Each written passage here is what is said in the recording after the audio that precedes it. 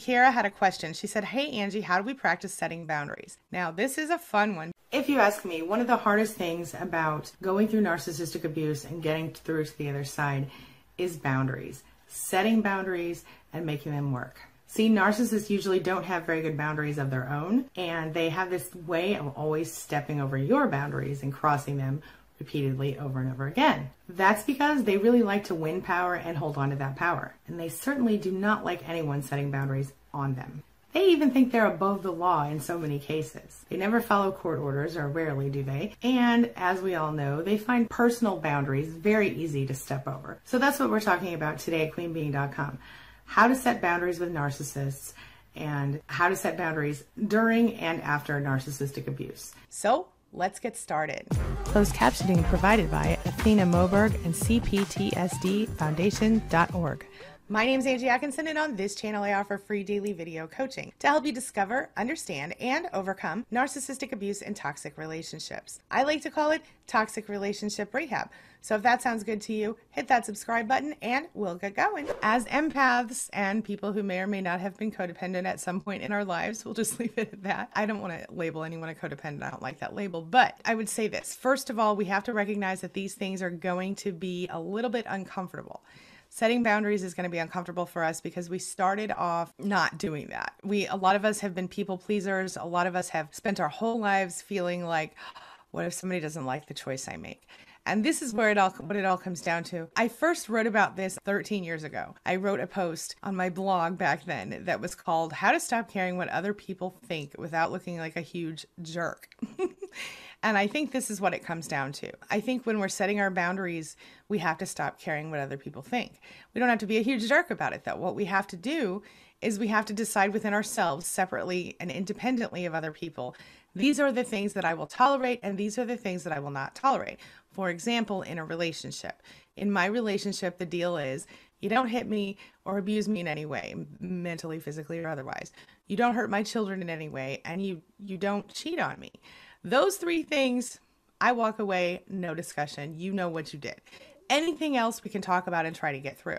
I'm not saying that I will tolerate anything else. I'm just saying those three things are definitely deal breakers for me. How did I set those boundaries? I made it very clear to my husband when I first met him many years ago that this is what the deal was, and these were my deal breakers. He also made clear his deal breakers, which conveniently enough were the same as mine. So that worked out really well for both of us. How do you practice setting boundaries? Start small.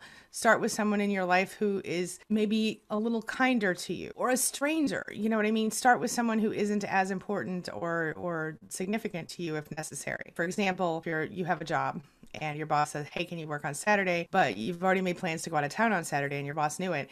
And you can say, "Well, I'm going out of town tomorrow night, Friday night, whatever, and I won't be back until Monday. So unfortunately, I can't work on Saturday." Or maybe you could say, "Or I can't work on Saturday in the office, but I can dial in from wherever I'm going to be if necessary." You know what I mean? But set your boundaries, whatever those are, one at a time. And when it comes to relationships, it's about the deal breaker factor. So let me ask you a question. Have you ever thought about the boundaries that you had for yourself and your life before you met the narcissist versus the ones you have right now, or that you had during the relationship? Wait a minute. Before you answer that, let me clarify something. I'm not talking about the fun or silly, OMG, I'll never wear bell bottoms kind of boundary. Because let me tell you something. I had that one. I crossed it. Can't wait to do it again, y'all. Love bell bottoms. Anyway, I'm talking about the serious, intrinsic, deep down in your gut, gotta stick to it or your tummy's gonna hurt kind of boundaries. So let me ask you, have your personal boundaries, your personal basic standards been changed or altered as a result of a relationship with a toxic narcissist? While we're asking questions, if you're unfortunate enough to have had a narcissistic parental figure in your life, or you've been in the relationship longer than you should, do you really even know what your personal boundaries are, or have they been defined for you by someone else? Narcissists have a way of always pushing our boundaries, sometimes even as a way to amuse themselves.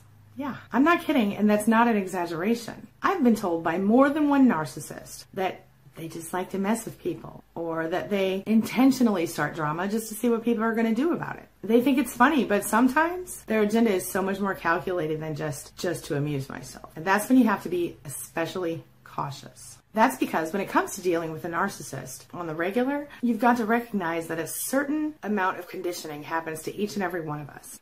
and even, and maybe especially to those of us who are very intelligent.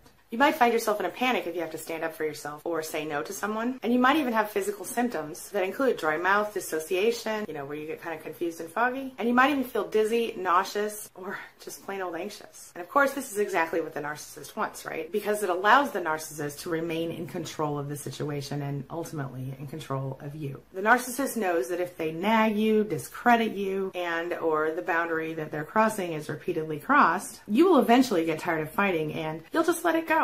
As in, accept it, or at least not require the narcissist to continue to justify it or discuss it. This allows the cycle, the toxic cycle, to repeat and continue. Now, what does this cycle look like in real life? Let's use this fictitious situation as an example. Let me tell you a story. So we've got a fictitious couple. We're going to call them Ned, the narcissist, and Emily, the empath. Emily is Ned's semi-willing victim. They made a deal at the beginning of their relationship that neither one of them would have friends of the opposite sex, not close friends anyway. This deal was made at the request of Ned. Emily was happy to comply, letting go of several close male friends in order to secure her place in Ned's fickle heart. Years later, when Ned suddenly begins new friendships with ladies at his office and then within the couple's shared social circles, it certainly didn't sit well with Emily, who has consistently up to this point avoided friendships with the opposite sex since the boundary was set by Ned in the beginning. Obviously, Emily raises concerns and Ned tells her she's being paranoid, she's got nothing to worry about, but that maybe he, Ned, does, because clearly Emily doesn't blindly trust him. And a narcissist needs his victims or her victims to blindly trust them. If the victim doesn't blindly trust the narcissist, well, the narcissist will do everything they can, everything in their power to break you until you do blindly trust them, or at least you pretend to. Instead of attempting to soothe Emily's fears, Ned plays them up. Ned makes Emily feel worthless in this relationship, and this continued manipulation and gaslighting makes Emily afraid of asking questions about any of Ned's choices ever, because if she does, he might unleash a fury on her that only a narcissist can. Narcissistic injury, narcissistic rage, or both. Let me break this down for you. Ned the narcissist oversteps Emily's boundaries. Emily complains, resists, or refuses. Ned pushes, pleads, prods, discredits, and pressures until Emily says something like, "Fine, you can have female friends, but I better never find you hanging out with one alone." So this causes Emily to redefine her boundary, but hours, weeks, days, whatever, later, when Emily catches Ned hanging out with some other girl, she confronts him again, reminding him of the previously crossed and defined and redefined boundary. And of course, rinse and repeat. The same cycle starts all over again. He's like, "Why don't you blindly trust me?" And she's like, "Because you said this and now you're doing this." How do you set boundaries with a narcissist? Well, while everyone's a little bit different, there are certain basic boundaries that most everyone could benefit from setting in their lives, if they haven't already. When someone oversteps a boundary in an otherwise healthy relationship, whether it's spoken or unspoken, the boundary becomes a serious concern for everyone involved. The person whose boundary has been overstepped is made to feel uncomfortable or worse, and the person who did the stepping probably doesn't feel much better, assuming they're not a narcissist. In most cases, boundaries can be easily defined, and for most people, they can be maintained without a whole lot of effort. But some people, especially those who tend to lean toward people pleasing, like me, tend to have trouble enforcing boundaries with people who fail to recognize them time and again. Enter the narcissist, because they love people pleasers and empaths, don't they? Well, they narc love them. This, of course, leads to a clouding of our general purpose in life, which can lead to depression, anxiety, and a number of other emotionally debilitating concerns, all of which can lead to more serious and potentially more harmful physical issues. So what can you do if you're in a relationship with a boundary-busting narcissist? I suggest you try the gray rock rule, of course, is where you don't give the narcissist any of your energy of the emotional nature. And you have to remember that while many relationships have the capacity to become good for you, relationships with toxic narcissists are usually ill-fated on some level. But the fact is that every relationship needs boundaries if you personally want to stay healthy. So if you want a simple way to define what a healthy boundary looks like, think about it this way. There are certain things you could discuss with your best friend that you'd never discuss with your child or your mom, right? See, boundaries help to determine how much you give and how much you receive from a relationship. If any of your relationships are leaving you feeling irritable and overwhelmed, re-examine your boundaries. That's a good sign that it's time to redefine them. The boundaries you set in your relationships are a reflection of your ego and your self-esteem. If you have a low sense of self-worth, your boundaries are going to be unhealthy. You're likely going to be too focused on trying to please others in order to receive their love and approval. You're going to be overextending yourself and demanding too little from the narcissist or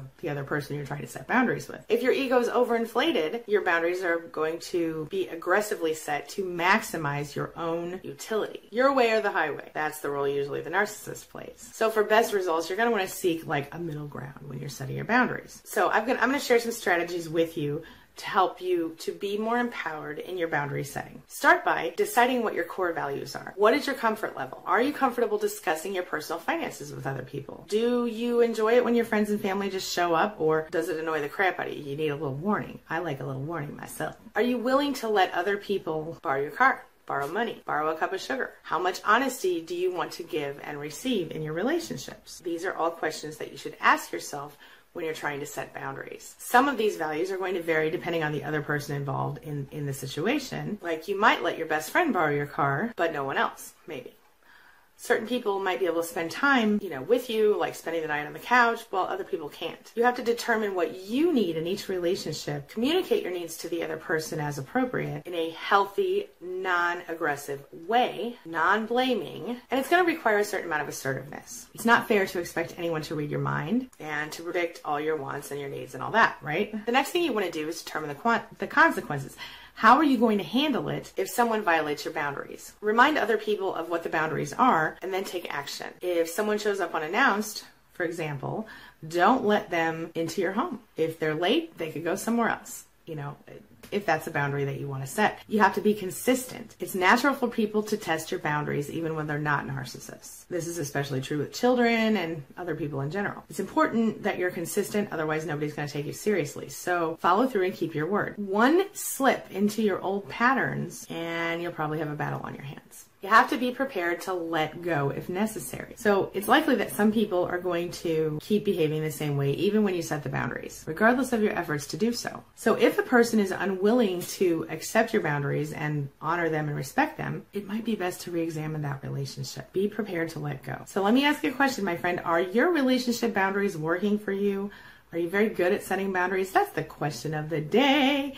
The question of the day is, do you struggle to set boundaries? And if you do, what worked for you if you have managed to start doing it? You never know who your comment might help. That's all I've got for you right now, but as always, thank you so much for being a part of my day and a part of my life, and hey, thanks for letting me be a part of yours. It really does mean a lot to me. Now, before I go, make sure to take a look at the videos I'm leaving for you right here and right here. And while you're here, hit that subscribe button right there so we can stay connected and continue on this healing journey together. I'll see you soon.